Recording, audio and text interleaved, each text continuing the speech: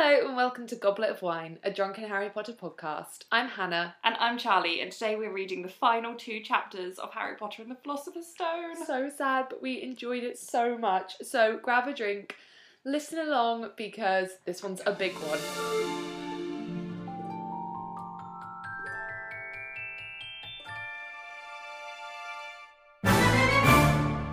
We are back, guys.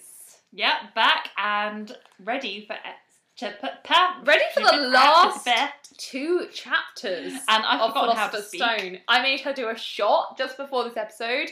Follow us on Twitter at Goblet of Wine Pod to see me making Charlie do a shot. I hate shots. I made her do it. It was great. We're recording this quite early. What time is it? It's 6. 6 o'clock in the evening. But we're batch recording because Christmas is coming up and we know that we're both going to go...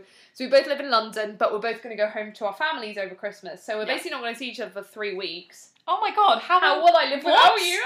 Oh my god! So we need to batch record. So, we got over that fast. So we're doing shots. So I made her do a shot, and she's still, her head's spinning from it. What are you drinking without the shot? Without the shot, I am drinking some Budweiser. Oh, Why did you make me do a shot? I can't believe you're this stuttery after 1 shot. I think I'm just nervous. I'm drinking wine. So basically, classic Charlie and Hannah, beer and wine. But remember, if you want to choose our alcohol yourself, so to stop us drinking the classic beer and wine, you can head over to www.patreon. I forgot. Now you can't speak. Now I can't speak. www.patreon.com/goblet of wine, where there is a reward tier where you can choose which alcohol you drink. This podcast sometimes gets expensive to produce, so that's why we set up a Patreon, but it's full of great rewards, including behind the scenes, bonus episodes, and choosing the alcohol we drink. So head over there and donate if you have the extra money. If you don't, that is absolutely fine. We only hate you a little bit. That's not true. But what you can do if you have no money to spare, because we have no money to spare, we relate, is recommend us to a friend. If you have a friend who loves Harry Potter, just be like, hey, you know you love Harry Potter. Do you want to listen to this podcast? Mm-hmm. Because you'll love it. Yeah, probably. You might hate it because we are fucking annoying. Oh. So today we are talking about the final 2 chapters of Harry Potter and the Philosopher's Stone. We're so excited. Let's get into the chapters. So, chapter 16, Through the Trapdoor. What a great chapter title. So, did you watch the show Trapdoor when you were young? What channel was that on? Because my family, we only had like channels 1 to 5. Like my mum, we didn't want Digibox or anything like that. Yeah, so we were the same, but I'm pretty sure this was from the 80s, so not when we were alive. No, I didn't watch it then. But my mum is a big pop culture person, and she loved Trapdoor, and it's this like claymation show. And the concept is that, like, every episode, by some, disastrous happenstance, the trapdoor gets opened and all these claymation monsters come out and join the other claymation monsters that are supposed to be there. And the whole theme is like, what's that under that trapdoor? Because there's something down there. So we're now going to have to pause whilst I play Hannah this. If you want to YouTube it yourself, Google, like, Trapdoor Kids Show or something. I'm so excited right now. Yeah, but it's great, and it was basically my childhood. Okay. But yeah, this chapter title, basically, because it's through the trapdoor, just makes me think, what's that under that trapdoor? Okay. Great singing, Charlie. So after that wild tangent, let's get into the actual episode, Charlie. Have you got your notes ready? I do. So, this episode, this chapter, a lot happens. So, Charlie, I've got a lot of summary notes. As you guys know, I make the summary notes, Charlie makes the funnies. You also make funnies. If you have any points in between my summaries, just interrupt me. I'm going to preface that now. That's how conversation works. No, I know, but I have a lot of summary notes. Okay, great. Chapter starts off, the kids are taking their end-of-year exams. Really useful end-of-year exams, such as Professor Flitwick's exam, where they have to make a pineapple tap dance across a desk. I need to do that all the time, and I really wish I had a spell for it. It's such a useful skill. Like, when I make a smoothie in the morning, sometimes I just want my pineapple to tap dance into my smoothie. I don't put pineapple in my smoothie. That would be way too extra. And also, everyone is allergic to pineapple. That's why it makes your mouth go weird. Because everyone is a little bit allergic. Yeah. The exams finish. They're all hanging out in the grounds, and Harry realises the person that gave the dragon egg to Hagrid did it because they wanted to get information out of him. So they were using the dragon egg to get him drunk, to get information out of him, which is actually quite a clever realisation. It's quite a leap. Like, I was like, oh, all right then. Like, reading this as an adult, I was like, I don't think I'd make that leap, so... Honestly, right, I think Sherlock a lot of Holmes. this boils down to the fact that, like, Harry is such a fucking drama queen, and he just happens to be right a lot of the time. Yeah. Like, he guesses right. Imagine if he was a normal student, he would be thinking there's so much drama where there's no drama. Like, he would be a nightmare. Harry is a messy bitch who lives for drama. He is. We've said this before. We want it on a t-shirt. If any of you make t-shirts, we will pay you to make messy bitch that lives for the drama. So they run over to Hagrid, and Hagrid explains that, yeah, he did tell a stranger about the dragon's egg in the Hogshead. Really nice early mention of the Hogshead. Bear in mind, the Hogshead ends up coming back around in book 7. Really nice setting up from J.K. Earlier than that. No, I know, but I'm saying that we're really, talking like, 7 books. Full circle, And the Hogshead, it's just a funny way because, so basically a lot of pubs in England are called the King's Head. So that's where this comes from, and a hog is kind of Hogwarts. I see what they're going for, Hogsmeade, Hogwarts, Hogshead. But really nice that she brings that back around. So Hagrid reveals that he did tell the stranger how to get past Fluffy, and Harry realises that the stranger must have been whoever is trying to steal the Philosopher's Stone, which he believes is Snape. Mm-hmm. So he runs in to the school to try to talk to Professor Dumbledore about it. Professor Dumbledore isn't there, and they run into McGonagall. Yes. Have you got a point about this? Yes, I do. So, like, obviously McGonagall, she just completely brushes them off. Yeah, like, she's no, like, whatever, you're kids. silly. It's all fine, blah, blah, blah. But then later we know that, like, no, actually, she doesn't reach out to Dumbledore, does she? Dumbledore just knows that something's wrong when he gets to the Ministry. Yeah, so, he arrives in the Ministry, and he's like, I wasn't meant to be here, back to the school. Yeah. Anyway, but I feel like this is just, like, classic, like, bad communication from adults. Like, it's just ridiculous how, definitely. rather than her being like, okay, maybe your thoughts are valid, I'll look into it, she just brushes it off completely. And it reminds me of what the new Series of Unfortunate Events show. Have you watched that? Absolutely in love with it. It's so good, and it's what it does brilliantly is the demonstration of how adults, and obviously it's a really, like, extreme interpretation of it, but also in some ways not. Just how adults, like, refuse to communicate and look down on children and young people, everything they say. Just patronise them and disbelieve them. And I think that this is like this part just really reminded me of a series of unfortunate events where they're like, you guys, you children, know. You couldn't possibly be right about that. Because I wrote down, like, of course McGonagall dismissed them because they're 3 11-year-olds gabbling on about shit that, you know, like, we think, you know, the kids believe the Philosopher's Stone is important, therefore it is. Imagine how important it is to the teachers. You know, this is something that Nicholas Flamel, who is 600 years old, invented. It's a really big deal for them, and 3 kids have just run up like, oh my god, miss, we know about the Philosopher's Stone, we need to talk to Dumbledore. Of course she's like, go away, you're wrong. But also, she really should have listened to them. I like to believe that, you know, when Dumbledore ran back to the school, she was there because in the back of her mind, she knew that, like, oh, I think actually something might happen tonight. I'm not sure, but I'm a bit worried. That's what I assumed had happened, but now that I'm actually thinking about it, we have no textual evidence that happened. That's what... for context, I'm just swapping around... What are you doing? You're giving us the correct coasters for our houses. Yeah, so Hannah has coasters that are Gryffindor, Hufflepuff, Ravenclaw and Slytherin. Hey, and we were both on the wrong ones, so I just swapped them around, so I have Slytherin and she has Gryffindor. Thank you. I also said about that passage, how good timing is it that the hour that Harry realises that the dragon egg was a setup to find out about Fluffy is the same hour that Dumbledore is tricked into leaving. Like, the last plot event to happen with the Philosopher's Stone was like 2 months ago. And the same hour that Harry realises is the hour Dumbledore leaves. But, here is my own but to that. So I was writing and thought of my own Counterpoint. Quirrell, although on Voldemort's side, although has Voldemort literally sticking out the back of his head, is a teacher at Hogwarts and therefore doesn't want to steal the Philosopher's Stone until he's completed exams with all his students. And that's why all events commence at this point. Discuss. Wow.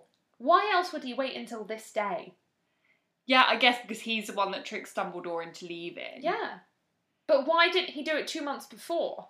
Because plot-wise, it has to happen at the end of the school year. Exactly. But the only reason I can explain that is because Quirrell was like, well, you know, it doesn't matter about Harry and his end-of-year exams, but he has sets of pupils who are taking their OWLs and Newts. He's got to see them through them. I refuse to believe that he could get Voldemort on the back of his head on board with that, but maybe. Or maybe it's just bad writing. Until all the exams were done and everyone's guard was down. Maybe, yeah. Maybe. But I'm making leaps for bad writing. So Harry comes up with this shit plan where Hermione will watch Snape and what Snape's doing, and Harry and Ron will guard the 3rd floor corridor. How are they going to fight off? How? And how is Hermione going to follow Snape without Snape noticing?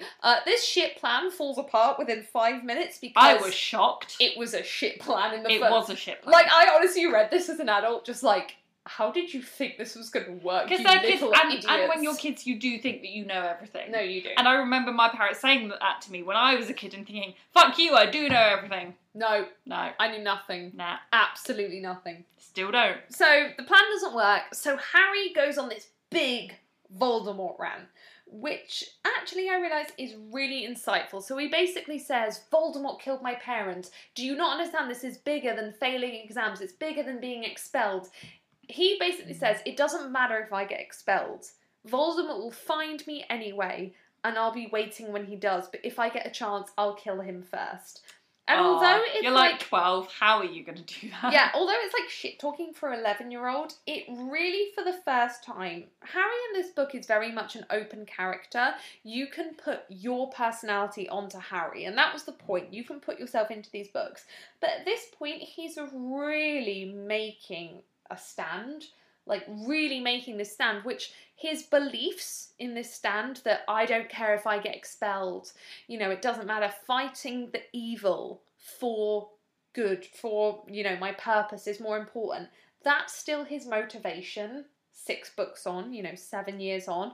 So I think his character writing here is really, really nice. It's really well written. Yeah. So then they prepare to leave for the trapdoor. They're all ready to leave the common room, but Neville appears. Neville, my main boy. Let's talk about Neville. So Neville appears and tells them they can't leave, that they've already lost enough points for Gryffindor and he's not going to let them go. Fucking nerd. And then Ron calls him an idiot and Neville says, don't call me an idiot. Oh, I just love it. Let's talk about Neville's character here for a bit. it's just amazing.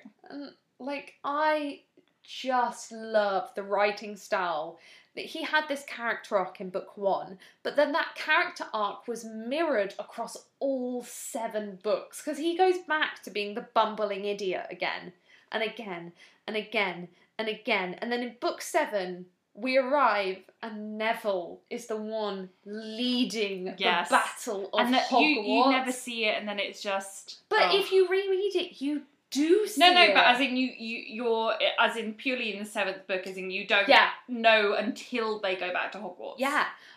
And also what I realised only on this reread is that Neville fights for Hogwarts. Neville isn't fighting for his dead parents, Well, maybe he is, but, in a lot of these moments that is not fighting for the same motivations as Harry. In this moment, he confronts the trio because they're going to lose points for Gryffindor. And in the final book, he confronts the Death Eaters and Voldemort because they're attacking Hogwarts, which is his home. So Neville, unlike Harry, who fights for many different reasons, Neville is always fighting for Hogwarts. And that's carried on throughout all 7 books, and it's just lovely. Yeah, he's a fantastic character. He's and he's such so a well-written character. And this is the first point in the books where you see him not as comic relief, but as just like a really strong character. And it's true, what Dumbledore says at the end, well, what he says at the end is that it takes as much strength to stand up to your enemies as your friends. I think it takes more. Yeah, they changed the line in the film to it takes more courage to stand up to your friends, which I think is right. Yeah. 100%. Yeah. And he is this fantastically strong character, and as I think we discussed before, the reason at this point why he's not very good is because of his wand. So Hermione Petrificus Totalis' Neville. So then they're walking to the third floor corridor and they run into Peeves. And Harry impersonates the Bloody Baron to scare off Peeves, even though he's never heard the Bloody Baron speak. Yeah, and what I love about this is that it's kind of the only point in the books where it's like, wait, so ghosts can become completely invisible if they want. Yeah. Because Peeves can't see it and just buys it, and it's nothing that's ever said again. No, but I believe it. Like it would make sense. Or Peeves would be like, why can't I see you?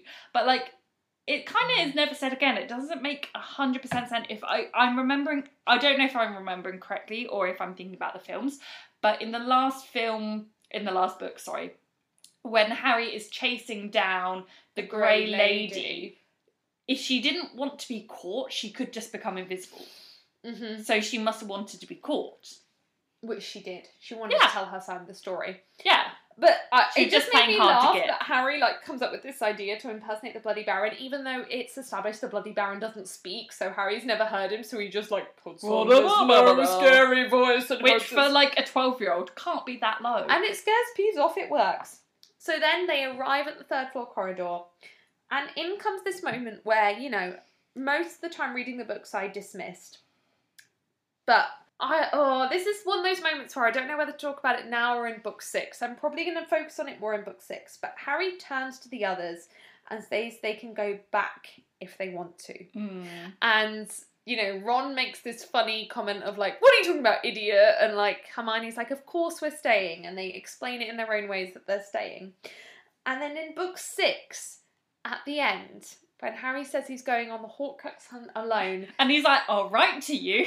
And they reference this moment, and Hermione says, you told us once before there's time to turn back if we want to.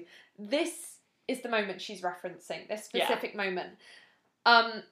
That moment in book 6, which I will go into an entire monologue about in book 6, so get ready for that. But I'll bring a pillow. You do. It's one of my favourite quotes of all the books. And reading this moment now and the way that Ron and Hermione's characters are written in the 2 lines they're allowed. So let me just... Book is coming out, guys. Book's coming out. If you want to go back, I won't blame you, he said. You can take the cloak. I won't need it now.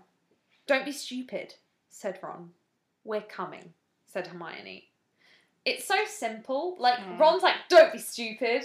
It's very Ron. And then Hermione's just like, we're coming. Of course we are. It's in their characters what they say. And it's also just this faith in Harry. Up until this moment, everything they've done has kind of been a bit of a laugh and a joke. They could have gotten attention. They could have gotten in trouble. They don't know what they're facing at this point. Yeah. They don't know whether it's injury, death, expulsion, whatever. But they believe Harry, whatever happens. They will not turn their backs on Harry, whatever happens. And honestly, right now, I'm getting a bit emotional about it because of this flashback in book 6 to this line. The fact they don't turn back, bear in mind they're 12 years old. Can you imagine you age 12 and one of your friends being like, let's go on this thing which could kill us, and you going, don't be stupid, of course I'm coming with you. Yeah. And I think it's very reflective on Harry as well. I mean, partly because he's such a drama queen that he's like, guys, goodbye. And they're like, we're coming with you. Yeah, shut up, Harry. The whole criticism with Dumbledore that I am on 2 minds on. Overall, I'm on Dumbledore's side. Mm-hmm. But the whole criticism with him is the whole, he raised Harry as a lamb for a slaughter, to put it in Snape's words. And yes, I think he did, and that it was justified.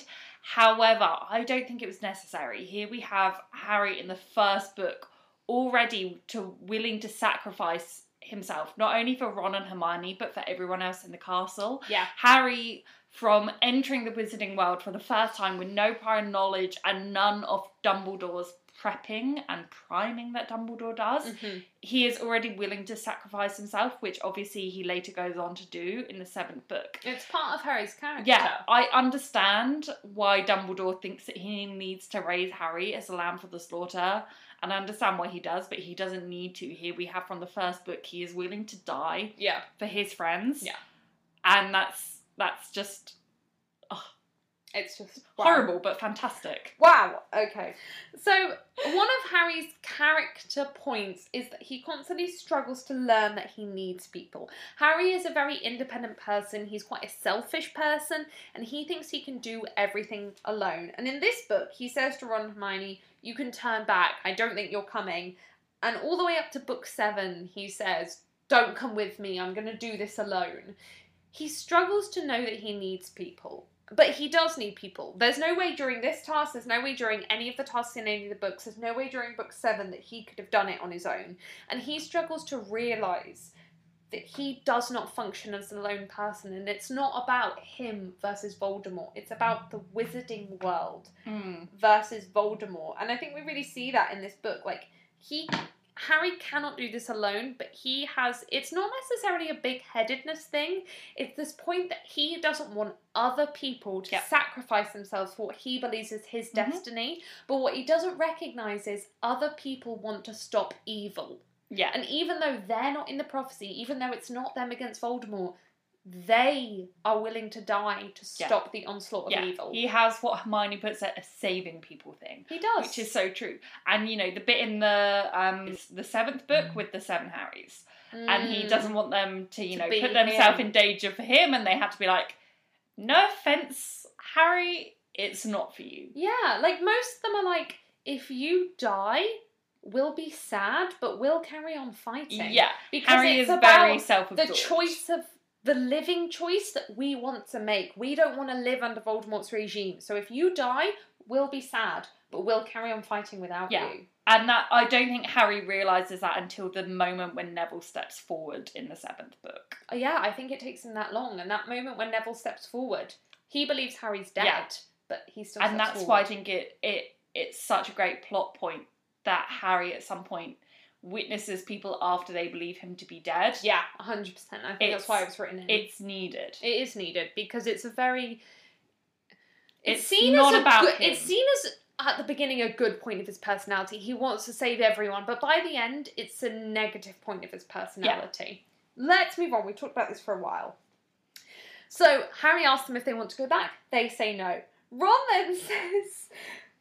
They open the trapdoor, they see it so far down that they can't see the bottom, and Ron goes, do you want to go first, Hermione? Like, the classic thing of a man asking a woman if they want to go. You know, when a man the classic thing is, a man opens a door for a woman and she goes through first. So Ron does this thing where, like, do you want to go first? And Hermione's like, no, I don't. And for some reason, rereading it, I found it the funniest thing, because it's a play on men asking women to go first, because it's a politeness thing, and Hermione's like, fuck no, this is the unknown. You go first. Yeah, you bitch. You bitch. You sort it. I'm going last. Yeah, love it. It's just great. So Harry says he'll drop through the trapdoor first because it's Harry. Then Ron goes. Then Hermione goes. So they drop through the trapdoor and land on some sort of plant-based item that they don't question. They don't question. They're just if I landed on a plant, I'd be like, oh my god, the poor plant. Oh my god, I'm so sorry. Is the plant okay? Harry wanted just like, oh, it's a squishy landing, yeah.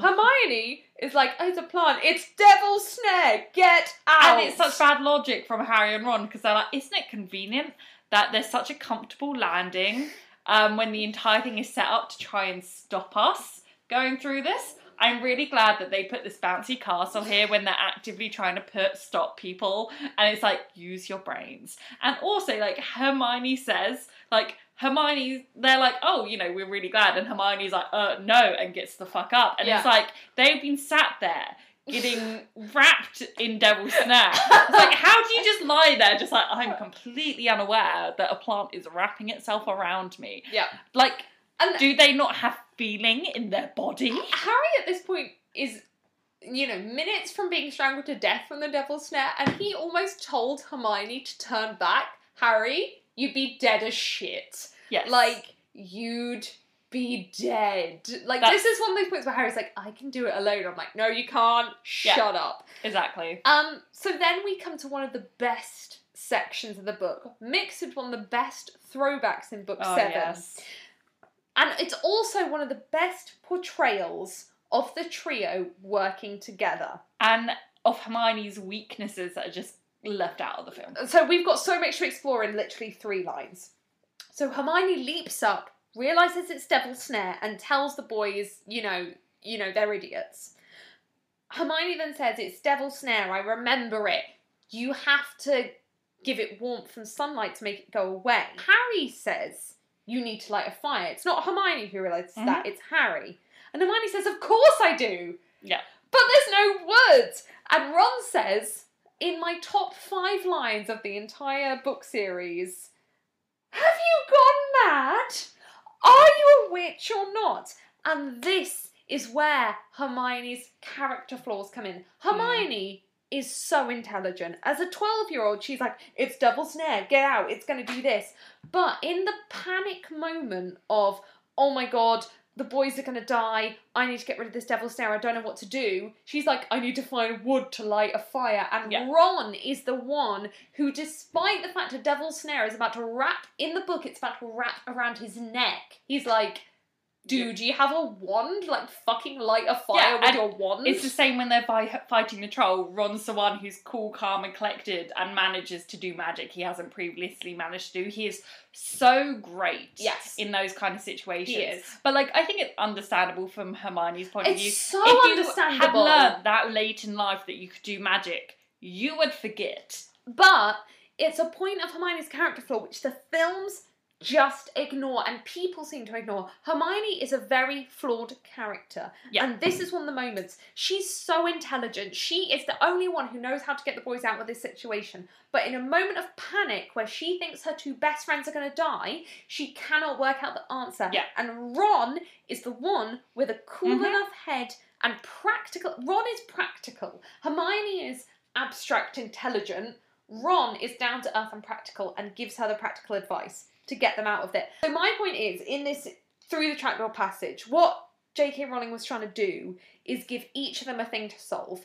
So, Ron solves the chess piece, Harry solves the keys, Hermione solves the potions, and all 3 of them, working together, playing to their strengths, solve the Devil's Snare. Yeah. So that's how I think she was trying to lay it out. You set your point. Okay, so I 100% agree. Okay. Good. The way I don't agree that Ron is the practical one.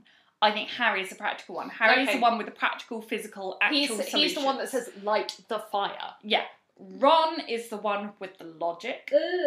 And Hermione is the one with the kind of like knowledge and intelligence. So there we go. Okay, that's the thing. Ron has real world knowledge. Yeah. Harry has practical ability. Hermione has book smarts. Yeah, that's the way I think it's laid out. Yeah. And I think like it's fantastic that it's that way. It's of a puzzle, and any other 3 characters couldn't have done what they go on to do or do even in these scenes. Like, and the 3 of them are such different characters. If you had 3 friends that are similar characters, they would not have been able to solve this. And I honestly, what you can't see, because this is an audio medium, not a visual, is I just slapped my notebook against my legs. She's hurting herself like Dobby. Because the way the 3 characters are written, that they're so different but work together to solve a problem, is such good writing. It's so good. And obviously it's very like thought out, which is fantastic. Yeah. But yeah, it's very clearly thought out. The 3 of them solve something together and then each of them have a time to shine. Exactly. Yeah. So the point is, all 3 of them together work out how to escape the Devil's Snare. Film ruins that, and then in the next episode you'll see us doing a film review where we'll talk about this in a hell of a lot more depth. In this part of the film, instead of actually making, you know, the logical suggestion, Ron just screams like an actual idiot. Yeah. And there is a point that makes up for this, and I will go over this in our film review. Yeah. And I understand the reasons why they did it, but we're not going to go over that now. Yeah. So they escape the Devil's Snare and arrive in the key room. All 3 of them get on brooms, which are different from the films. I always forget this. All 3 of them have to get on brooms and find a key that gets the door Harry, because he's the youngest Seeker in a century, obviously catches the key. Great. Duh. Easy peasy. Duh. It's like, Harry's just a jock. Sorry, I hiccuped there. I also need more wine.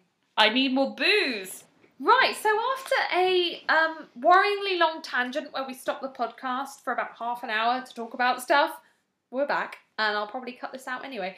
So they get through the flying room. All three of them have to fly to catch the key. They catch the key, they open the door, and then they're in the chess room. Mm-hmm. And this is Ron's real time to shine. And what I realised is it's one of Ron's only real moments in all 7 books to shine of his own accord without help from anyone else. Like, it's really his time to take the lead. So obviously, because of his knowledge in Wizard's chess, which is set up throughout the whole book, he takes the lead and plays all the different parts in the game and is leading everyone. It's just a lovely scene where Ron takes charge. And at the end, he realises he has to be sacrificed in order for Harry to checkmate the king or the queen, however chess works. I don't play enough chess.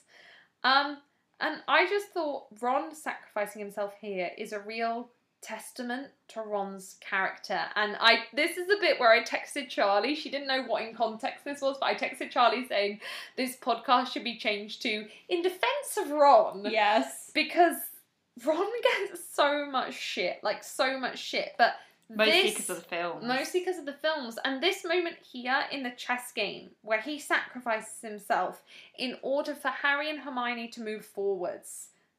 Like, he doesn't know at this point they're going to win against Voldemort. He doesn't know that. It's just for them to move one step further. That's Ron's character. And also what I realised, and this is the first time I've ever realised this, we know as an adult that Ron just gets knocked out during this game. Like, all that happens to him is the chess piece knocks him across the head and he gets knocked out. But what did Ron think at the time of sacrificing himself? Did he think he was going to die? Like, what did he think? Yeah. Yeah.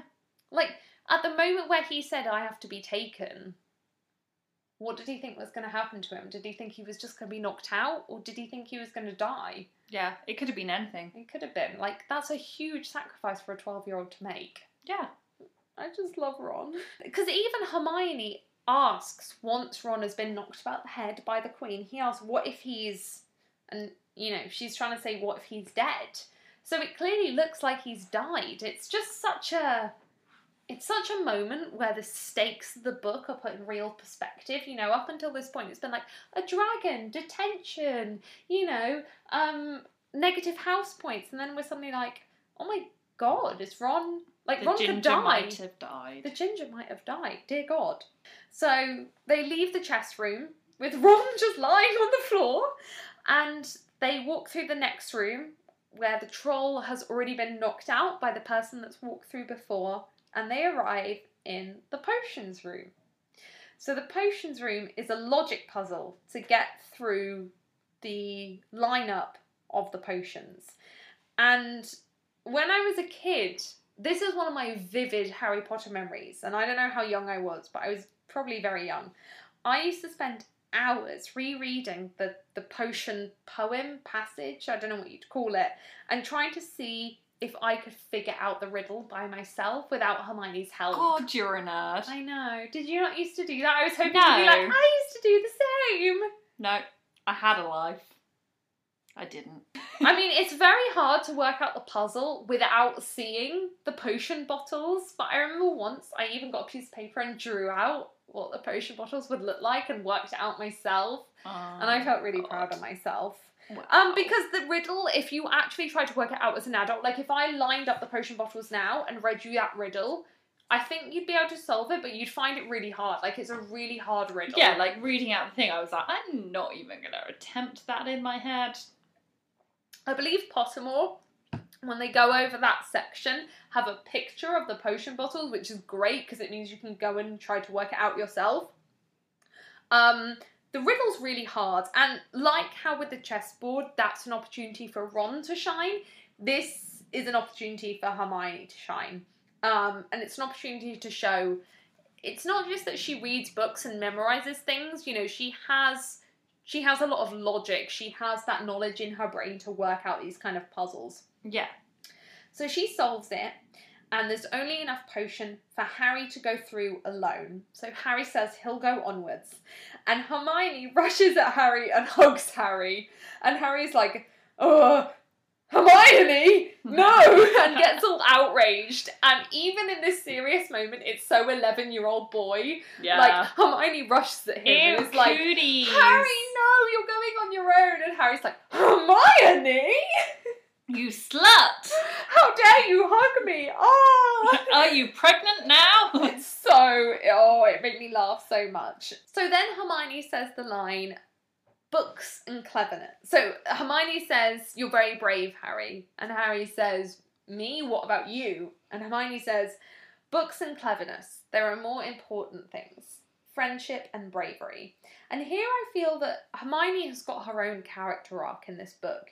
At the beginning of the book, you know, she really cared about books and studies, and this has continued throughout all 7 books. But even within this book, she has a character arc, because the friendship element, if we break down friendship and bravery, friendship comes from Ron. She's just seen Ron sacrifice himself for his friends to go onwards. Bravery is Harry going in to face who he believes might be Voldemort in the next room. And she now believes these 2 factors are more important than books and cleverness. So this book really, in a short span of time and words, this book is quite short, shows this character arc of Hermione, that she's now realised these 2 factors which her 2 new best friends portray, these 2 boys that have finally accepted her portray, and they're more important than everything before that she's held important to herself. And it's also, like, the trio between them represent all 4 houses. 100%. So, obviously, Hermione is Ravenclaw, Ron is Hufflepuff, and Harry is both Slytherin and Gryffindor. Obviously, they're all actually Gryffindor, but they all, in part, represent all of the houses. Yeah, and Hermione has elements of Slytherin, and Ron has elements of Slytherin. Yeah, of course, they all have elements of everything, because the entire house system is complete bullshit. Yeah. But it's Hermione recognising that there's more to life than books and cleverness, and it's a real character arc for her, and it's a real beautiful moment. Because before, she's so reliant on books. Yeah, and throughout the books we see some of her main character flaws come from her over-reliance on books. Like, for example, moving into the next book, we'll talk about it more, her crush on Professor Lockhart comes because of her over-reliance on books and the written word. Yeah, and the first time we ever see her have a distrust in books is in the Half-Blood Prince. With the handwritten notes. Yeah. Because she doesn't believe in anything that isn't the printed word, so... Which, like, just really shows that she never grew up with teachers telling her to not use Wikipedia as a source. Yeah. Oh, God, yeah. Don't use Wikipedia, it's not a first-hand source. Also, Hermione, when she hugs Harry and says, you know, you're really brave, I keep forgetting that we know what's going to happen to Harry at this point, but Hermione, as a character, may well think that Harry is going on to face his death with Voldemort. But also, for all she knows, she's going back, and Ron's dead behind her. This must have been traumatising. Again, do any of them get therapy? No. No. But she's saying goodbye to Harry, thinking, oh, he's about to go die to face with Voldemort, and I'm about to go back and find out whether Ron's dead. Lovely, the only 2 people who have ever appreciated me apart from my parents. You better go carry my future husband's corpse out. Like, give the girl some therapy, that's fucking traumatising. Please give them all therapy. Please give them all therapy, that's horrible. So then, Harry takes the potion, he walks through the fire, and the chapter ends with, it wasn't Snape. Oh, I just thought of another amazing Buffy segue. It wasn't even Voldemort. And what a great way to end it. What a great cliffhanger. It wasn't Snape. It wasn't even Voldemort. And you're left being like, because I first listened to this book on audiobook, I was like, who is it? Yeah. Yeah. And what I also noticed about this chapter, just as a chapter in general, is I think in a previous podcast episode I mentioned that unlike other fantasies, the book isn't a hero's journey, it's a murder mystery setup, but this chapter is a hero's journey. Yeah. You're going through the challenges. Like, this is where you're transported back to the fantasy genre of being like, oh, and here's a challenge, and here's a challenge, and here's a challenge. Mm-hmm. Yeah. Yeah, but then mixed in with the murder mystery of who is it? Who is it? Dun, dun, dun. Who done it? Who done it? Moving on. Chapter 17. The Man with Two Faces. Dun dun dun! Dun dun dun! So the chapter starts off exactly where the last one ended. And I literally wrote dum dum dum. Oh my god! We're so in sync. With Harry realising it's Quirrell.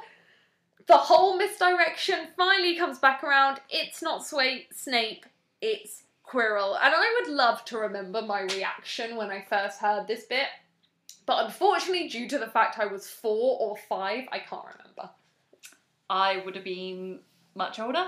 I still do not remember. Yeah, it's sad, but I would love to acknowledge, you know, what shock factor this was. There's so much I have with, like, things in pop culture where there's, like, a massive, massive plot twist that I wish I remember my original memory. I'm going to keep referencing Buffy at the minute, but there's a bit in Buffy when basically a sister character gets added halfway through with like no explanation. Yeah. And I wish I remembered my reaction, but I don't. Yeah. There's so many bits of Harry Potter where I wish I remembered my original reaction. Yeah, I really wish with like Harry Potter and so many other things I could completely wipe my memory and just start again. Yeah, same. But also I don't, because a lot of the reason why I love Harry Potter is the context around it. Same. It's one of those complicated things. Yeah. So Quirrell ties Harry up in ropes, and Harry realises that the Mirror of Erised is standing behind him. Harry then tries to distract Quirrell by talking about Snape, because all that Harry can't do very good magic, obviously, but Harry has told Hermione to go and fetch Dumbledore. So he is trying to create as much time as possible for Dumbledore to arrive. Mm-hmm. So Harry realises, and this is very clever of Harry, this is what I wrote down, like, wow, intelligent. What he wants most in the world in this moment is to realise where the stone is. Realise where the stone is hidden. Because then he can find it before Quirrell. So he realises if he moves himself in front of the mirror, he can find out where the stone is. Very clever of Harry. I'm not sure in this situation where I'd be faced where like, wow, I could die in this situation. I'd be like, let me move my body in front of this mirror so I could work out where the stone is. Yeah, but at the same time, like, if I was Harry, I would be like, right, so I want to avoid, like, if I had that realisation, I'd want to avoid the mirror, because I'd be like, okay, well, as long as he doesn't know, but there's no way he can get it out of me. But he already knows that somebody else can't see what you're seeing in the mirror, because Ron never saw Harry's parents. No, but, like, he could torture him. I don't think Harry knows that at this point. Well, Harry doesn't even know about torture. He could still punch him. Punch you in the face like, tell me. Stop hitting yourself. But, no, but that's what I mean. Like, so I would not want to know for fear that I would end up giving it away. But Harry wants to know. Harry wants to find it. Because Harry has a saving people con. But there's, like, another bit, obviously, Harry's trying to, like, distract Quirrell / Voldemort and like keep him, you know, off the topic. Yeah. Which is great. It's my favourite trope in anything where there's like a villain and the good person keeps them talking. Yeah, he's like, but what about when Snape did this? And like the villain just has to have some like gloating quip, and it just ends up getting them defeated that they have to make this one final pun, which would so be me if I was evil. But that's the thing about villains. Everyone takes the mick out of it, like, oh, they get so distracted. The thing with villains is that if they've been a good enough villain, no one's realised they've done it. So, of course, when they get the opportunity to gloat, they fucking take it. This is so... That's why villains fall down into this trap. I know it's a trope of literature. I know it is. And I find it annoying myself. But I know if I was an evil person and I did something so under the radar that nobody noticed, when I finally almost got caught, I'd be like, well, I want to talk about it because I want to prove how clever I am. Yeah, and this is one of my favourite things. So this is a little bit of a tangent. I'll be really quick. But the same theatre group that did a Harry Potter musical did a musical about Batman. Oh. And in it they have, it's one of the superheroes. I can't remember which one it is. One of the really underrated superheroes. And he's going on a rant about Batman. And he's saying that Batman is so famous because his villains are so famous. And the reason his villains are so famous is because Batman is shit at his job. And he's like, the reason that I get no recognition as a superhero is because I am good at my job and stop my villains before they get famous. True. And it's, you know, this whole comedic point. But it's true. you know, if your villain is not famous, the superhero isn't famous. Good detectives won't become famous because they stop. Exactly. So Harry is trying to, you know, make sure that Quirrell has that one last final glow. Yeah. So he says to him, he's like, oh, you know, I heard you and Snape in the forest talking. Yeah. And what I found really interesting was that Quirrell's reply, he's just like, yes. And then he goes on to find out the stuff, but his main point is like, yes, like, he's not like, oh, did you? He's like, yes. Yes. Almost like saying, like, yes, I know you were there. And it's like, so did he then? Like, he must have known that he was there. But is that because Voldemort is in the back of his head? Voldemort is a legilimens. Yeah, that's what I'm thinking, and it's so interesting, and especially because later on we find out that Snape is also an incredibly accomplished legilimens. You'll find out throughout this podcast that neither of us can say the word occlumency legitimate because, yeah, because it feels like it should be legit, but it's not. It's legilimens. This is going to be a running theme, people. Yeah. So Snape is also a great mind reader. So you're like, did they both know, or was it just Quirrell / Voldemort? I don't know. It's interesting. It's just like the fact that he's like, oh yes, I knew that. I knew. It's like it's not contented, and that's quite like satisfying because I think we ranted at the time. We were like, Harry's just like flying about the grounds. He's flying through the fucking forest. But Quirrell knew all along. I like to think that actually, you know, it wasn't the fact that they're both great mind readers. It was just like Harry just like, oh fuck, I've hit a tree. Oh fuck, just like crashing through the forest. And Quirrell's like, and then I just like, twat. We know that you're there. Yeah. We just heard you. It's because it's from Harry's perspective. It's the classic unreliable narrator. Exactly. It's like, Harry, you're just on your broom. You're about a metre above us. You just farted. We heard you. We know you're there. And Harry's just like, oh, I'm so sneaky. Oh, I'm so sneaky. Oh, ho, ho. So then, in the end, Quirrell gets Harry to look in the mirror of Erised because he believes Voldemort tells him to, basically.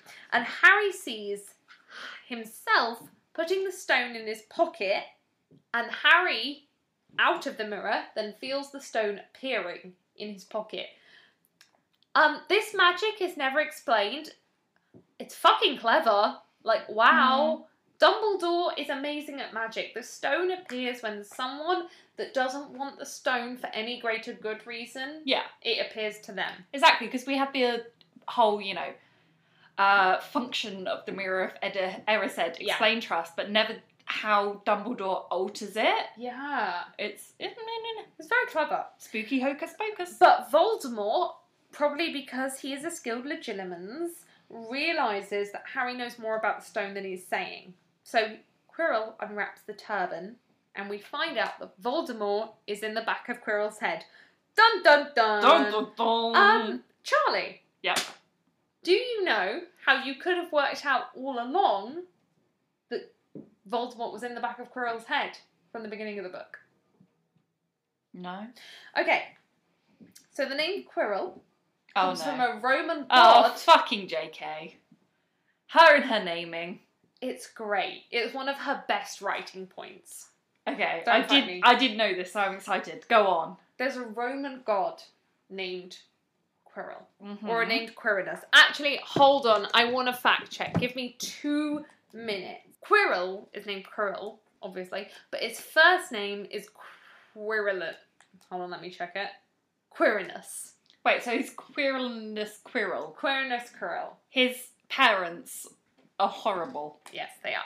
But also Quirinus relates to the name Quirrell, but also his first name is Quirinus. Quirinus, in Greek mythology, was a god with 2 faces.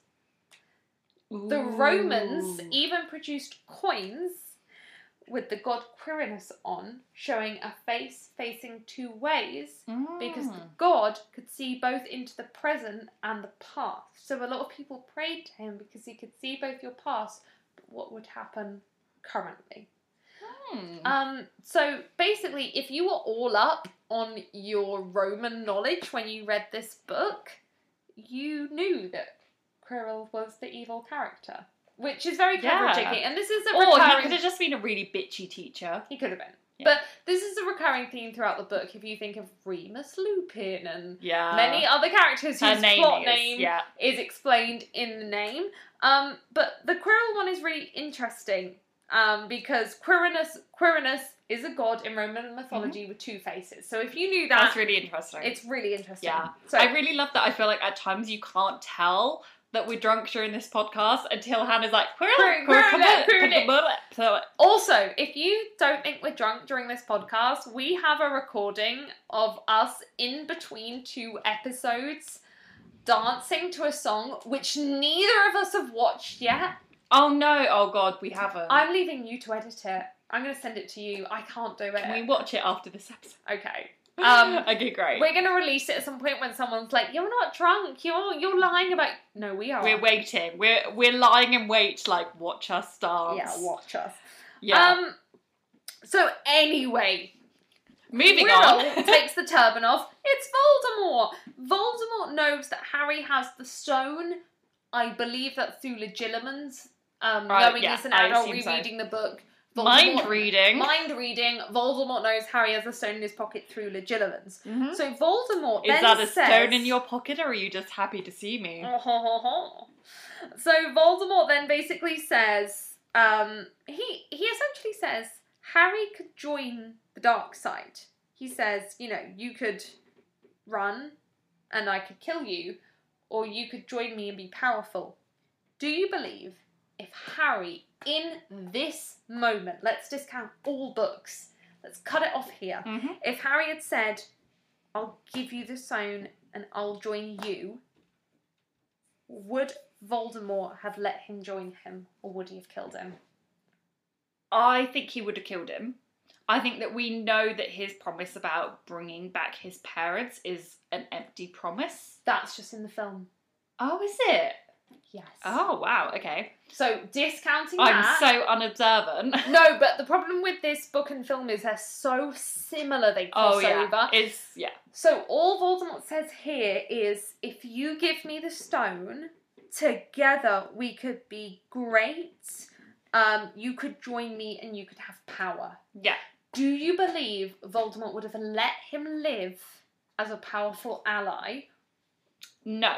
Because... Or do you think that was all a lie? Voldemort pretty much knows the gist of the prophecy where, Harry has the ability to defeat him, and I think that Voldemort would have seen him almost as a more formidable ally than as a foe. I think he would have seen him more as a threat as an ally than a foe.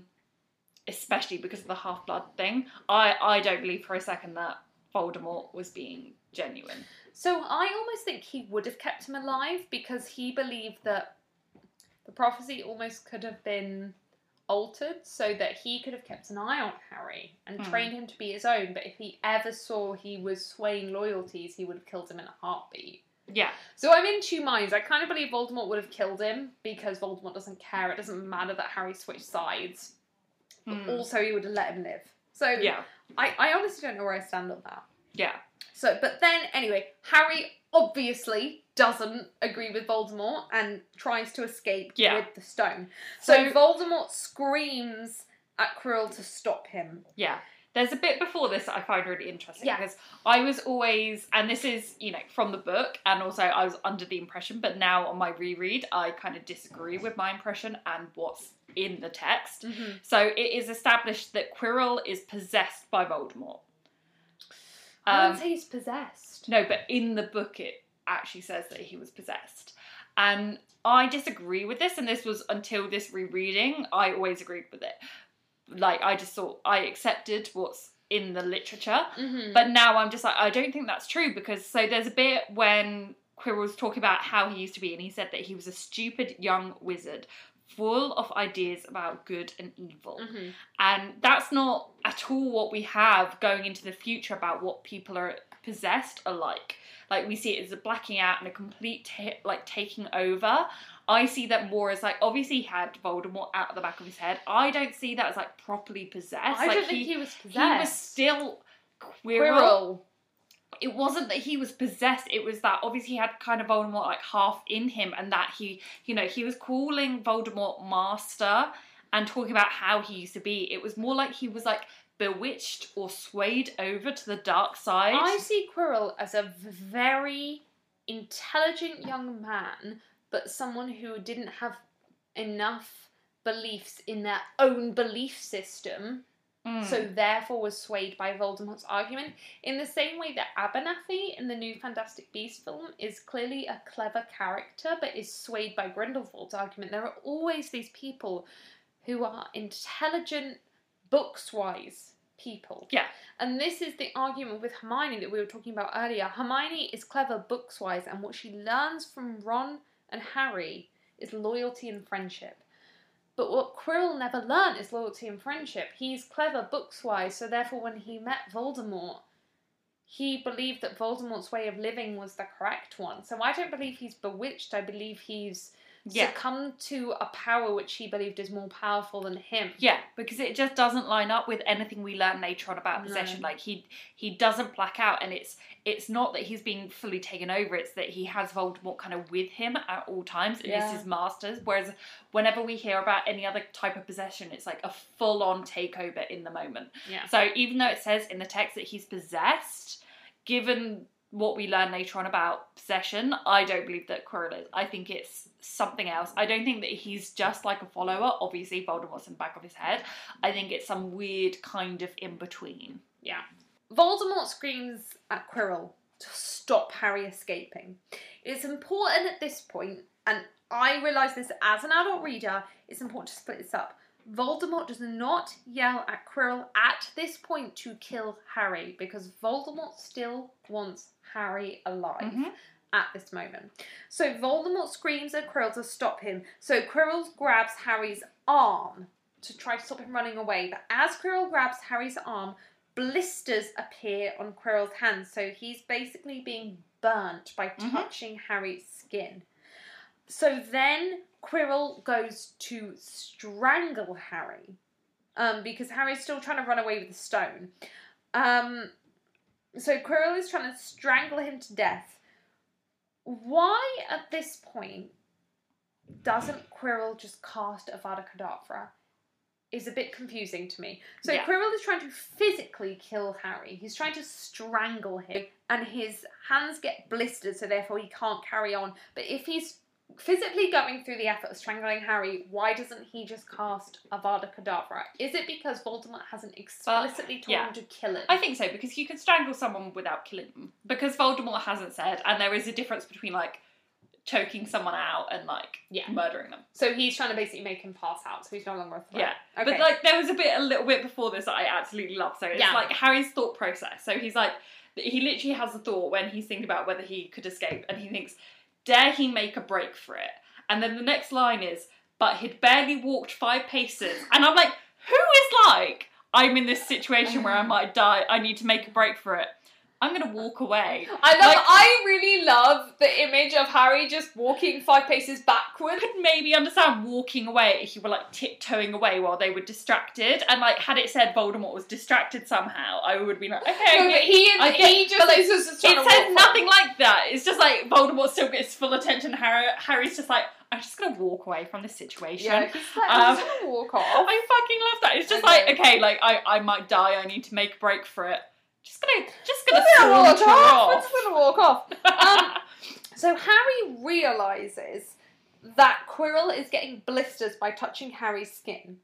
So Harry decides to give him a full body massage. Yes. No. This is a very important difference from the film, which is why I'm going to linger on it. Harry grabs Quirrell's arm to stop him touching him. Harry does not grab Quirrell's face. Can't touch this. Harry does not grab Quirrell's face.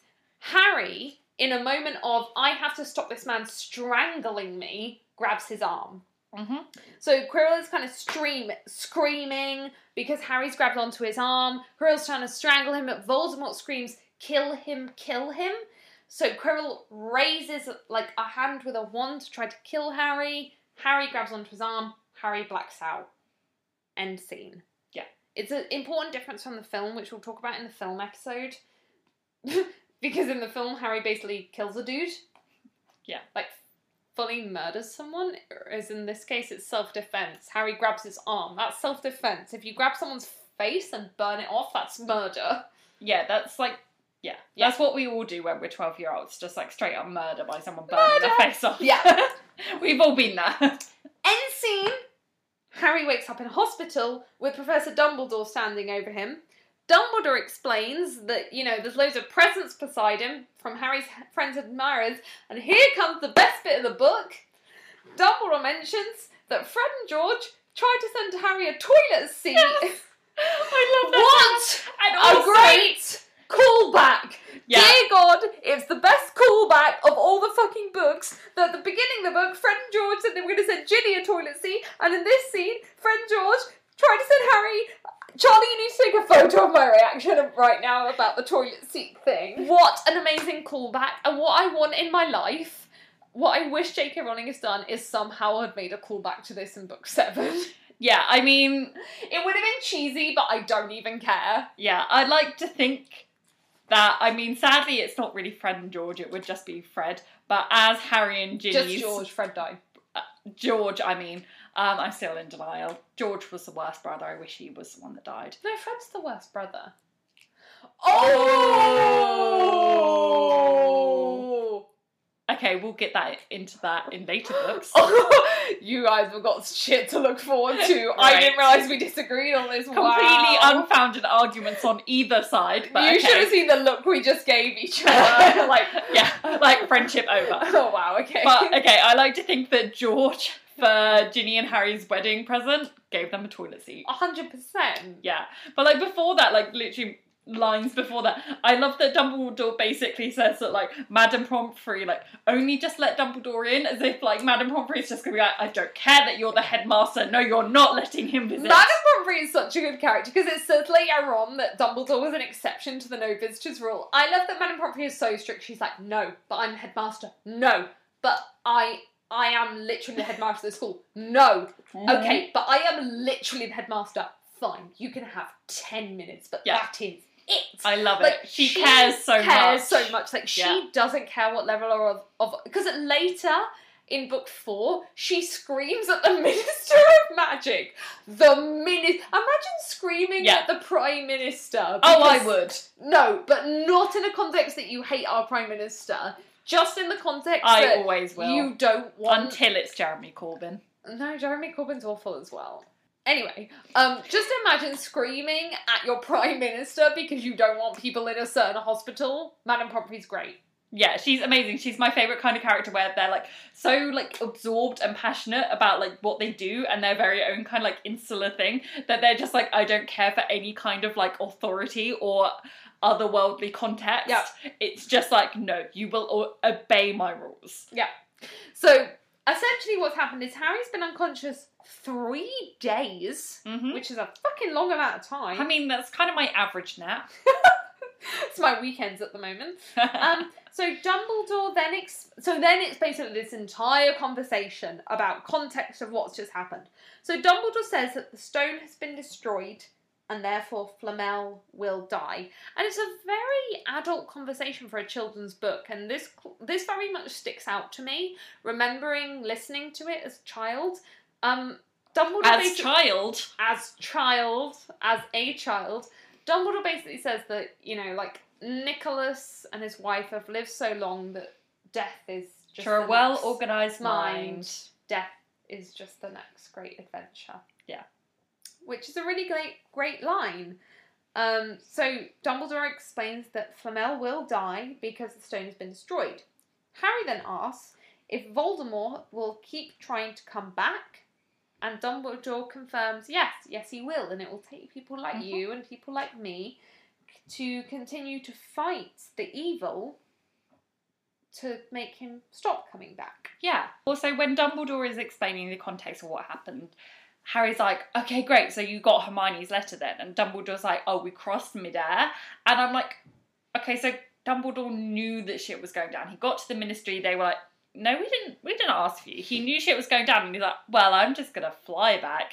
I could apparate, but I'm just gonna fly. I hope what he meant about cross midair is that Hermione's owl crossed him in Hogsmeade, and the owl was like, he was Hedwig was like, oh, Dumbledore earlier Yeah. in London. Or perhaps it's kind of like, sort of like a metaphor / saying, where you're like, oh, cross I really me down, and hope it's just so. like, So then Harry asked the key question.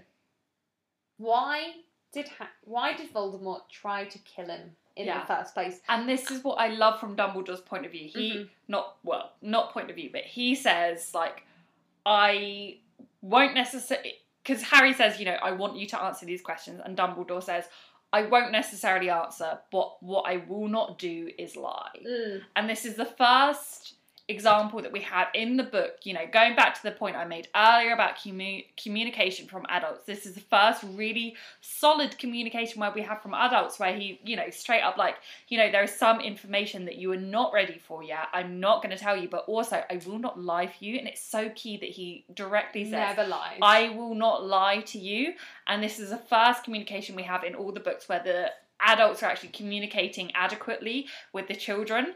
But it's also the last decent communication that we have from Dumbledore. Yeah.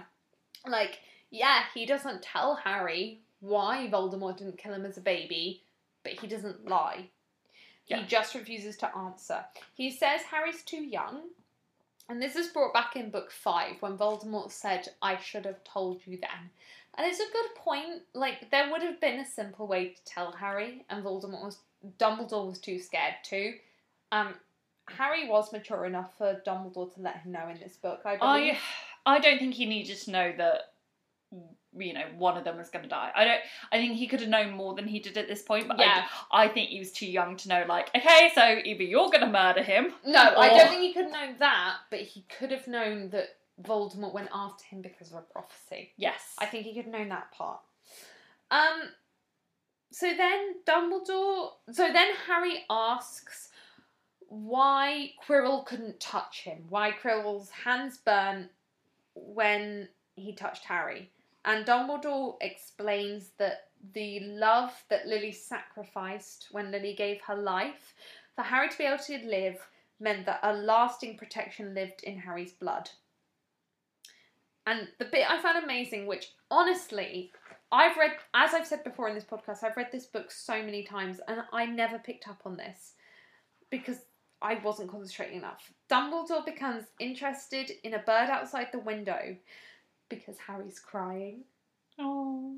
There's a lot I'm going to talk about later in these books about toxic masculinity and about representations of masculinity and about representations of emotion. And about representations of femininity. Exactly, like the whole thing.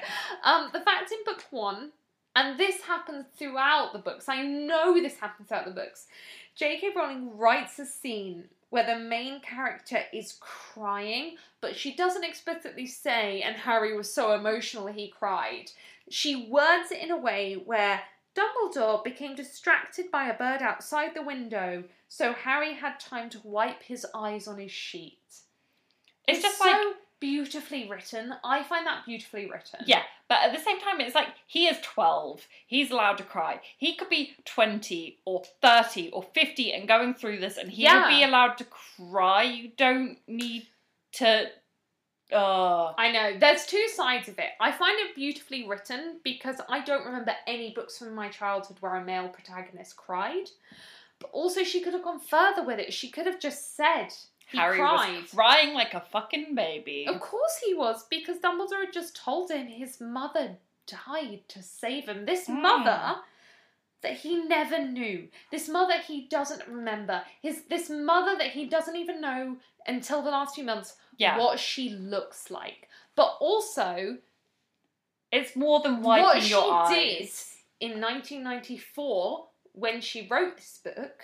was progressive for the time. Yeah. In 1994, when she wrote this book, we didn't write about men crying. What we've got to remember, I think, is we're rereading these books in 2018. But this first book was written in 1994, a year before me and Charlie were even born. J.K. Rowling writing that 11-year-old protagonist in a children's book was wiping his eyes on his sheet. Was progressive. It was. And we have to give her applause for that. Yeah. And I know it's not progressive for 2018. I know that.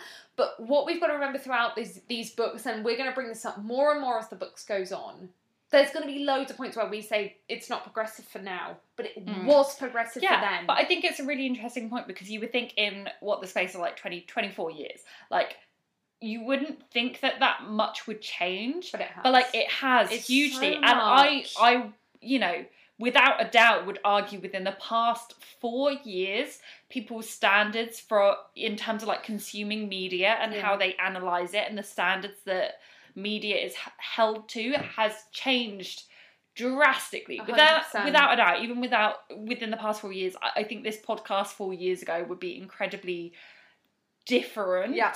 And remind me to pick this up with you off air when we finish. It would be incredibly different.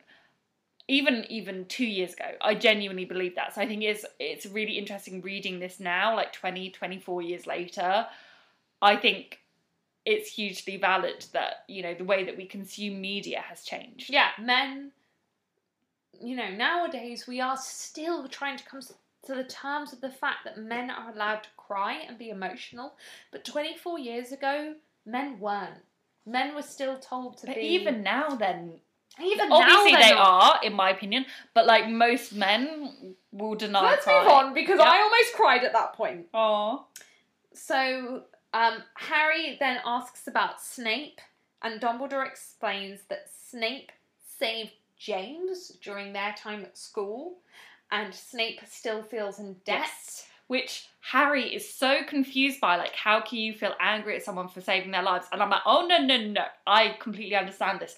Like, I have so many people that I will hate for both, and some people are like, oh, hate's a strong word. I'm like, no, hate's just my general mood. But I will have people that I hate, and sometimes it's for logical reasons, sometimes it's not. But, like, if I hate or dislike someone, and they do something nice to me, I will have seething resentment towards them. Yeah. Like nothing else. Yeah, no, I'm definitely. a bad person.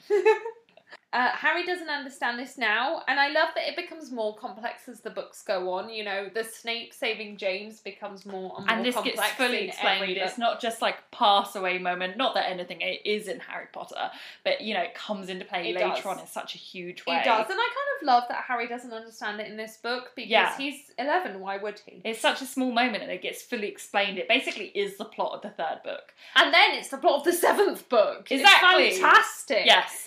So, Dumbledore leaves, the Alas earwax line, fantastic. Jude Law. Oh. So then Hermione and Ron come in to see Harry. They have to persuade Madame Pomfrey to let them in, which is hilarious. I've just realised how many more notes I have about. I'm going to rush through. They discuss how Harry believes that Dumbledore wanted him to go down the trapdoor. So basically they discuss that Ron basically brings up that he believes that Dumbledore knew what was going to happen all along, and Hermione disagrees, but Harry says, I think he knew I was going to figure it out after long. I think he was giving me the clues to be able to be given a chance to fight Voldemort. And it really reminded me of the bit you said in one of the last podcast episodes we recorded about Dumbledore being the master of chaos. Yeah. Because this is the moment. This is it. Like the god of chaos. The god of chaos. It's really, I need to do some like actual research into the mythology. I know that it's a very mythology based thing, but the god of chaos is like an established thing. I need to do some research so that like Hannah, I can bring some actual factual knowledge.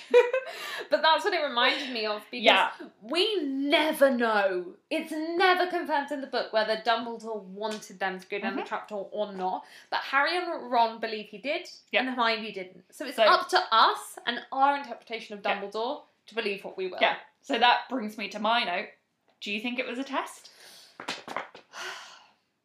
Yes, but not as far as it got.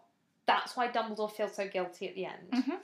I believe Dumbledore, wanted them, thought they could find out about the Philosopher's Stone, and realised they were finding out about it and didn't stop them, but never... He thought that they would get to, let's say, the Winged Keys and just get stuck. I don't even think he thought they'd get that far. I think he thought that he would be there when they came to him. Yeah. I think he wanted to nurture that investigative spirit in them, but Yeah. I think he thought that he would physically be present when they worked it out. So that's why in that final scene where he's sitting over Harry, he feels this guilt, and you can tell that guilt in his voice, because yes, he wanted them to figure out the mystery of Nicholas Flamel and the Philosopher's Stone, but he never thought they'd get to the point where Ron sacrificed himself thinking he might die, Hermione had to work out that potion, and then Harry did almost die fighting Quirrell. Yeah. See, in my opinion, I don't think it was planned in any way. I do believe that Dumbledore kind of saw it happening, knew that they were working things out, and thought, I'm just going to leave this. Yeah. Like, nothing's going to happen from it. They might work a few things out, and I know that this is going to be good for Harry's future. Yeah. It's kind of like training. I want to see where it's going to go. Yeah.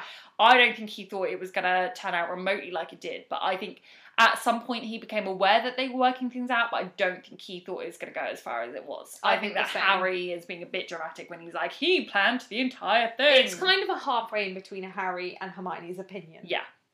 So then Hagrid visits and breaks down crying and says it's all his fault. Kind of is. And he says he's never going to drink again. Oh, Hagrid. Which kind of struck a chord with me. We've all been there. Yeah. We've all been there, Hagrid. We've all said and done things we regret whilst drinking. You're fine, mate. It's okay. I actually don't think I have. You know what? It is so ironic that I now co-host a drunken podcast. I was about to pick this up. I have no alcohol left. Do you want some beer? Yeah, I'll take a sip. I didn't start drinking until I was 20, which obviously any Americans listening, you're like, that's normal. We've discussed this. Have we? Yeah. Oh, okay. So skip over. Yeah, so say we started it's just very, very ironic that I now host a drunken podcast.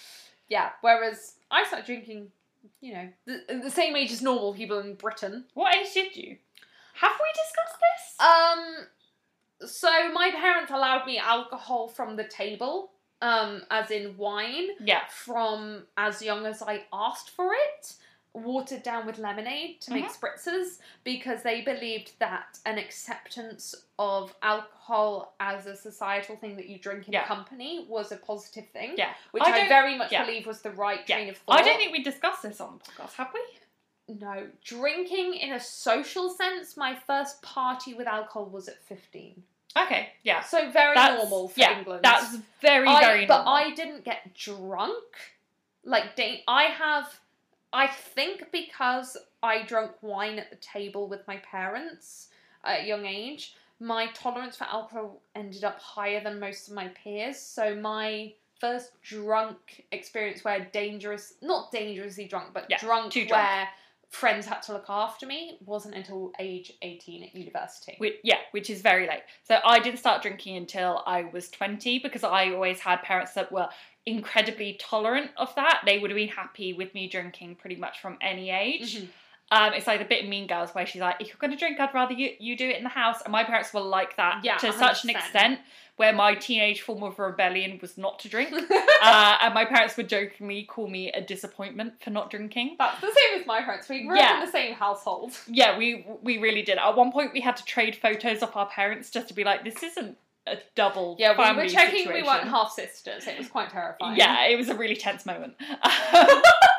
But I was like, well, our dads sound really similar. My dad used to go away a lot on business. So did mine. Oh my god, what if we're half sisters?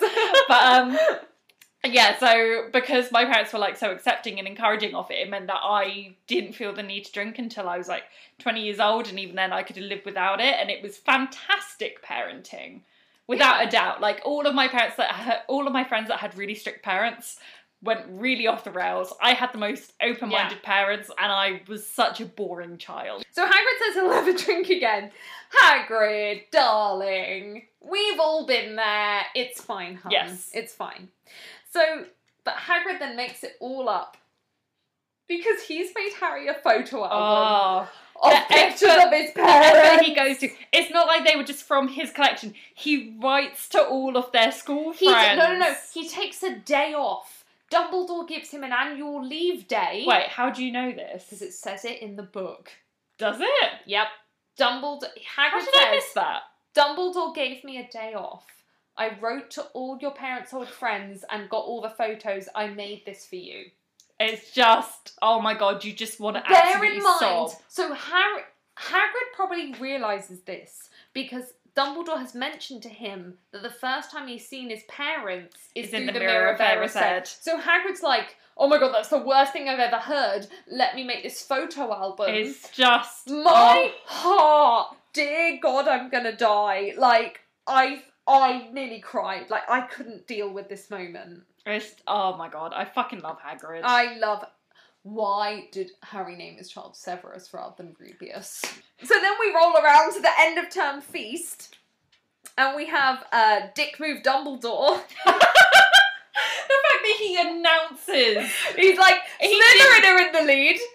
No, they're not. No, they're not, because I have to... Right, if you were going to give these last-minute points to Gryffindor, give them the day before the house fucking feast. The day... Like, you had 4 days in between Harry and Ron and Hermione and Neville doing this shit and the house And I ceremony. get if you feel like, as well as the points they need, the entire school recognition of them getting the points, I understand that. But you didn't need to announce Slytherin as the winners and then go, but wait a minute. It's not just announcing Slytherin as the winners, it's like decking the hall Deck in banners the halls with Slytherin. Slytherin. Decorations, So he's like, let's decorate the hall, and then like, psych, I was wrong. Give the points, and then in the final assembly, be like, and this is why Gryffindor ended up winning. Yeah, it's a dick move from And Dumbledore. my favourite thing is, obviously, like, it's kind of established that, you know, everyone knows what happened because, you know, Hogwarts gossip, it happens, blah, blah, blah. But, like, I really love that there's bound to be a few people in the hall right now that don't know the story, like, really antisocial, not into gossip, blah, blah, blah. They don't really know what's happened, or they've heard a very, like, far-fetched different thing. And to them, Ron has just gotten 50 points for playing chess. And they're like, what the fuck, man? What? What? What? Love it. Love it. So it's very childish. This is going back to J.K. Rowling's childish writing. It's the moment when so this book is childish. This book and the second book different from the others in that these are very like standalone children's book. 100%. You could read these without any of the other books, and I think from the third book that changes. Yeah, 100%.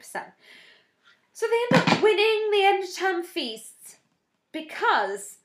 So what I noticed also was that with all the points added, if, you know, we're tearing it down, the points added only have an addition of 20 points to the points the crew lost during the dragon debacle. Mm-hmm. So if the whole dragon thing, which was Hagrid's fault, hadn't happened... they would have only been 20 points behind Slytherin anyway. So that's the kind of thing that makes up for it. But in the end, Neville wins 10 points for Gryffindor. Which is, like...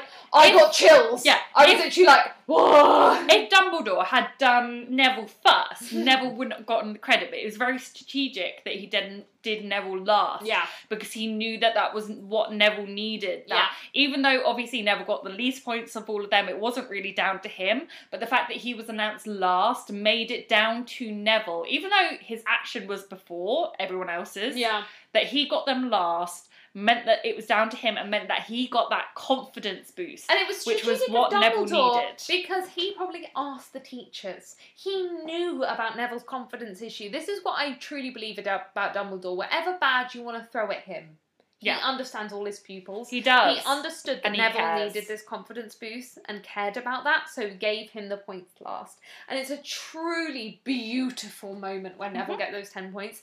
And it's one of the film changes where the film was correct. Yeah. Where they're saying to stand up with your to stand up to your friends is braver than standing up to your enemies.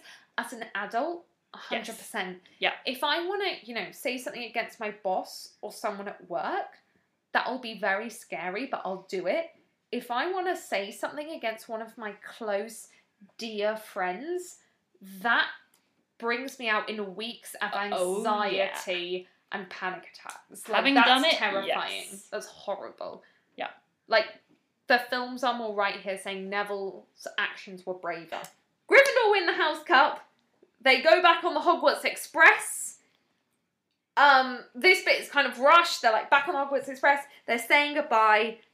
Hermione's kind of shocked at the treatment of the Dursleys, but you know, we gloss through it. Yeah. And Harry ends the book by saying Dudley doesn't know Yeah. magic isn't banned, so therefore he can tease Dudley the whole holidays. Yes. But Petunia would know.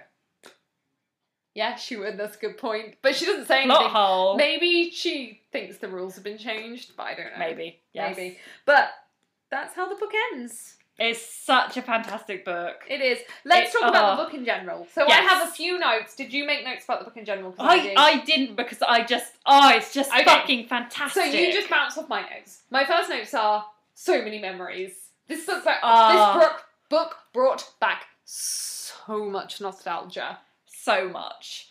Like, just... Oh. I love it. I love it.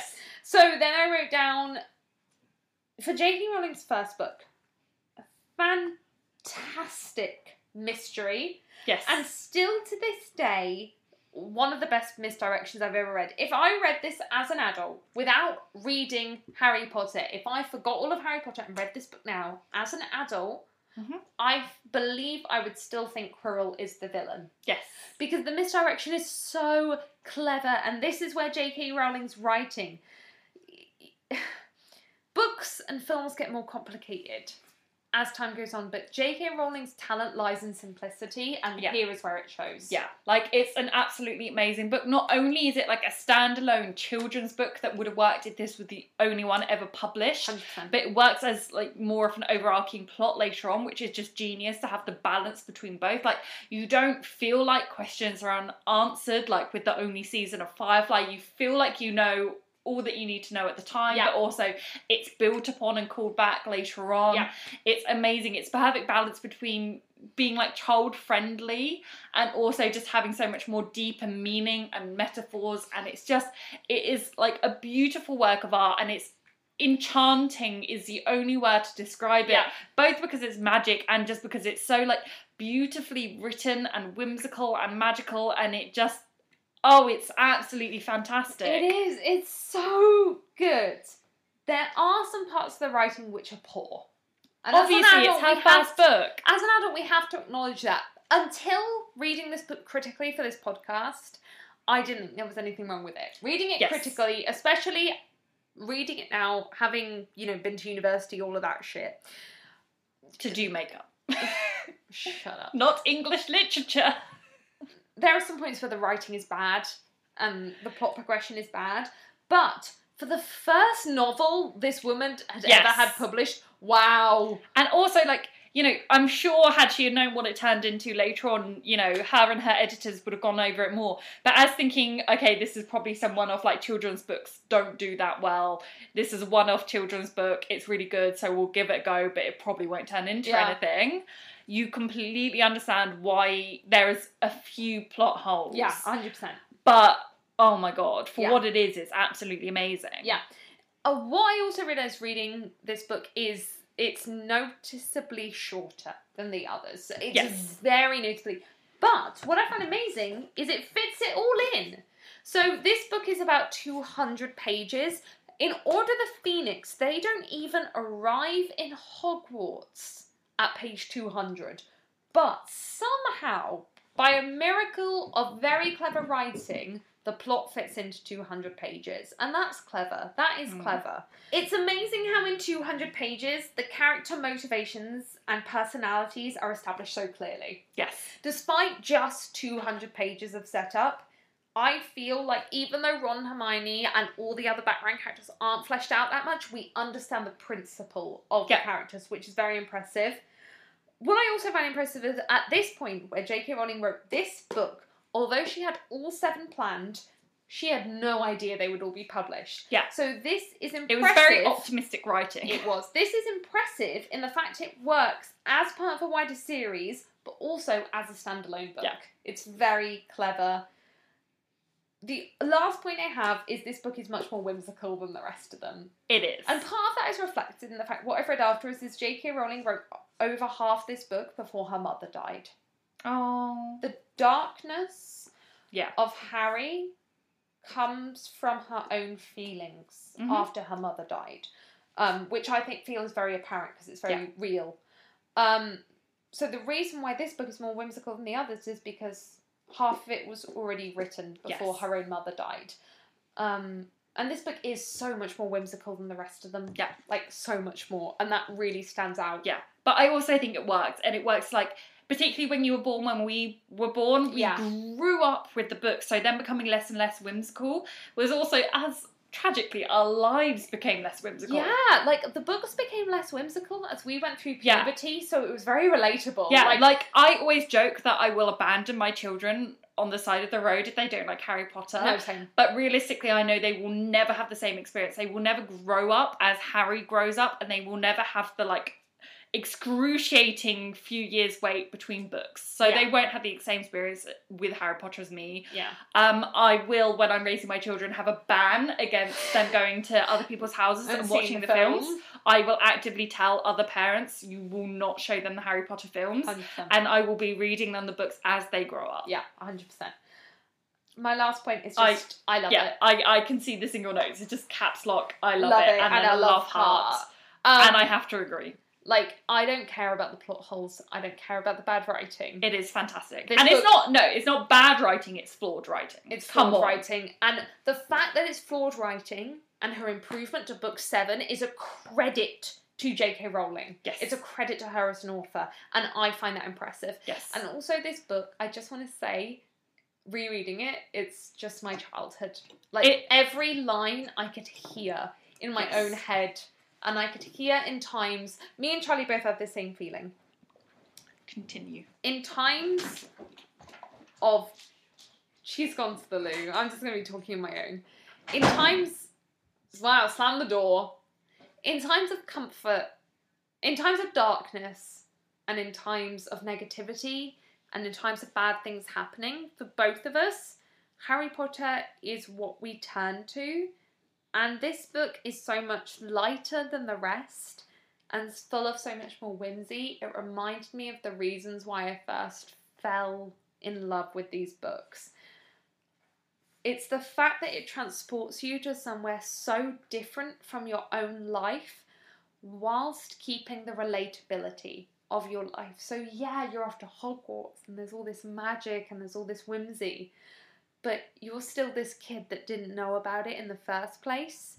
And I think that's what sets it apart from other fiction books of its time. And that's the reason that... Did you wash your hands? I did! That's the reason that both of us fell in love with it, especially in times of darkness and I don't know what sadness. she just said, but I'm just going to agree. I had to run because I was literally about to piss myself. I was basically saying the reasons why this book is so comforting in times of darkness. Yeah. Yeah. It's hard for us to explain. For me, this book changed my life. I touched on this in the first episode, but I feel like it is more than appropriate to go back on it now. Yeah. But, like, this book, you know, a lot of the time when people are like, oh, this book, this album, this whatever changed my life, it's like, did it? With me, it did. Like, with me, Harry Potter gave me the spark and the passion about reading and about stories that, you know, inspired me to read. Harry Potter, when I found out that I had dyslexia, was the thing that I was like, by the time that the last book comes out, I want to read it for myself. I don't, you know, I love Stephen Wright. I don't want to have him read it to me.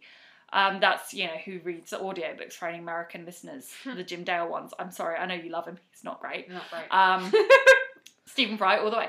You know, it was what inspired me and challenged me and made me want to read. You know, so many people, even at that age, that, you know, time when reading was more common than it is now. Obviously now everything is so digital and internet, but even then it was kind of like losing. You know, not everyone was into reading as they used to be. And it was Harry Potter that really sparked that in me. And I owe my life to it because Harry Potter is what inspired me to properly learn how to read and have that passion, which led to me doing well in school and well in GCSEs and A levels, through to doing like really, really well into my degree, which led to me having like a career and a life that I am so passionate about now. And the career where we met each other, which is just very odd to think about. Exactly. And like, had I not read Harry Potter, I wouldn't have learned to read to the degree that I have now, which I know must be bizarre for anyone to hear that doesn't have dyslexia. Yeah.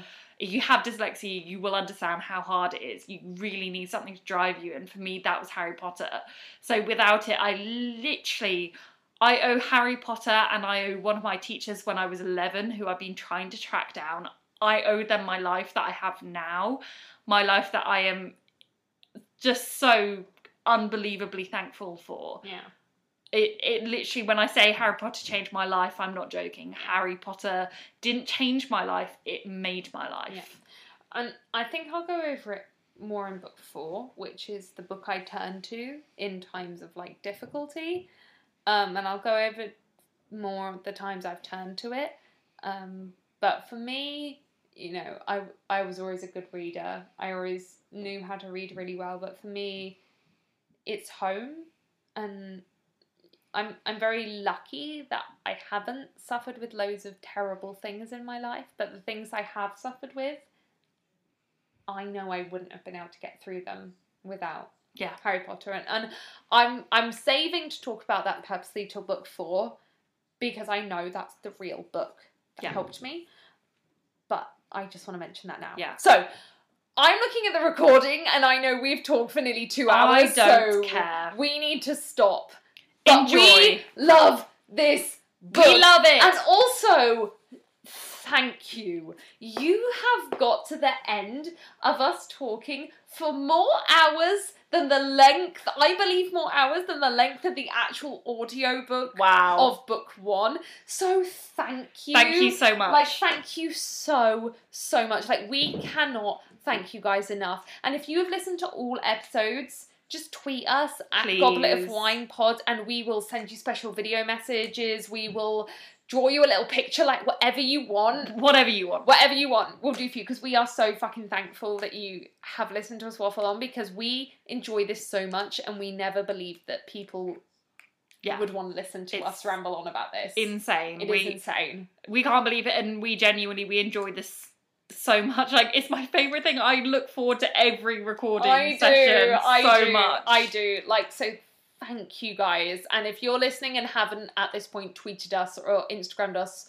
whatever you want, if you want to DM us because you don't want to like publicly, just do whatever. We will reply. Yes, please. We are so thankful. Yes. So thank you. Yeah, we hope that you're excited for us to start book 2. But before that, we are doing a special break from the normal tradition and doing a film episode. Yes, we are, which we're about to record. We're going to watch the film. That, and then drunkenly, and then we're going to do book 2. Yes. So look forward to that. Yes, and we're going to have some special guests. There will be episodes where it is just us. Don't worry. Don't worry. We're not going to abandon you. But we're also going to have a few special guests, which we're super, super excited about. Don't worry. They are either Harry Potter fans or people that will add a lot to the podcast. So do not worry. We know who it is. We're very excited. One of them you've already had on the podcast quite a bit. So do not worry. Thank you. And thank you from the bottom of our hearts for listening. We love you. We love you. Just as much as we love Harry Potter.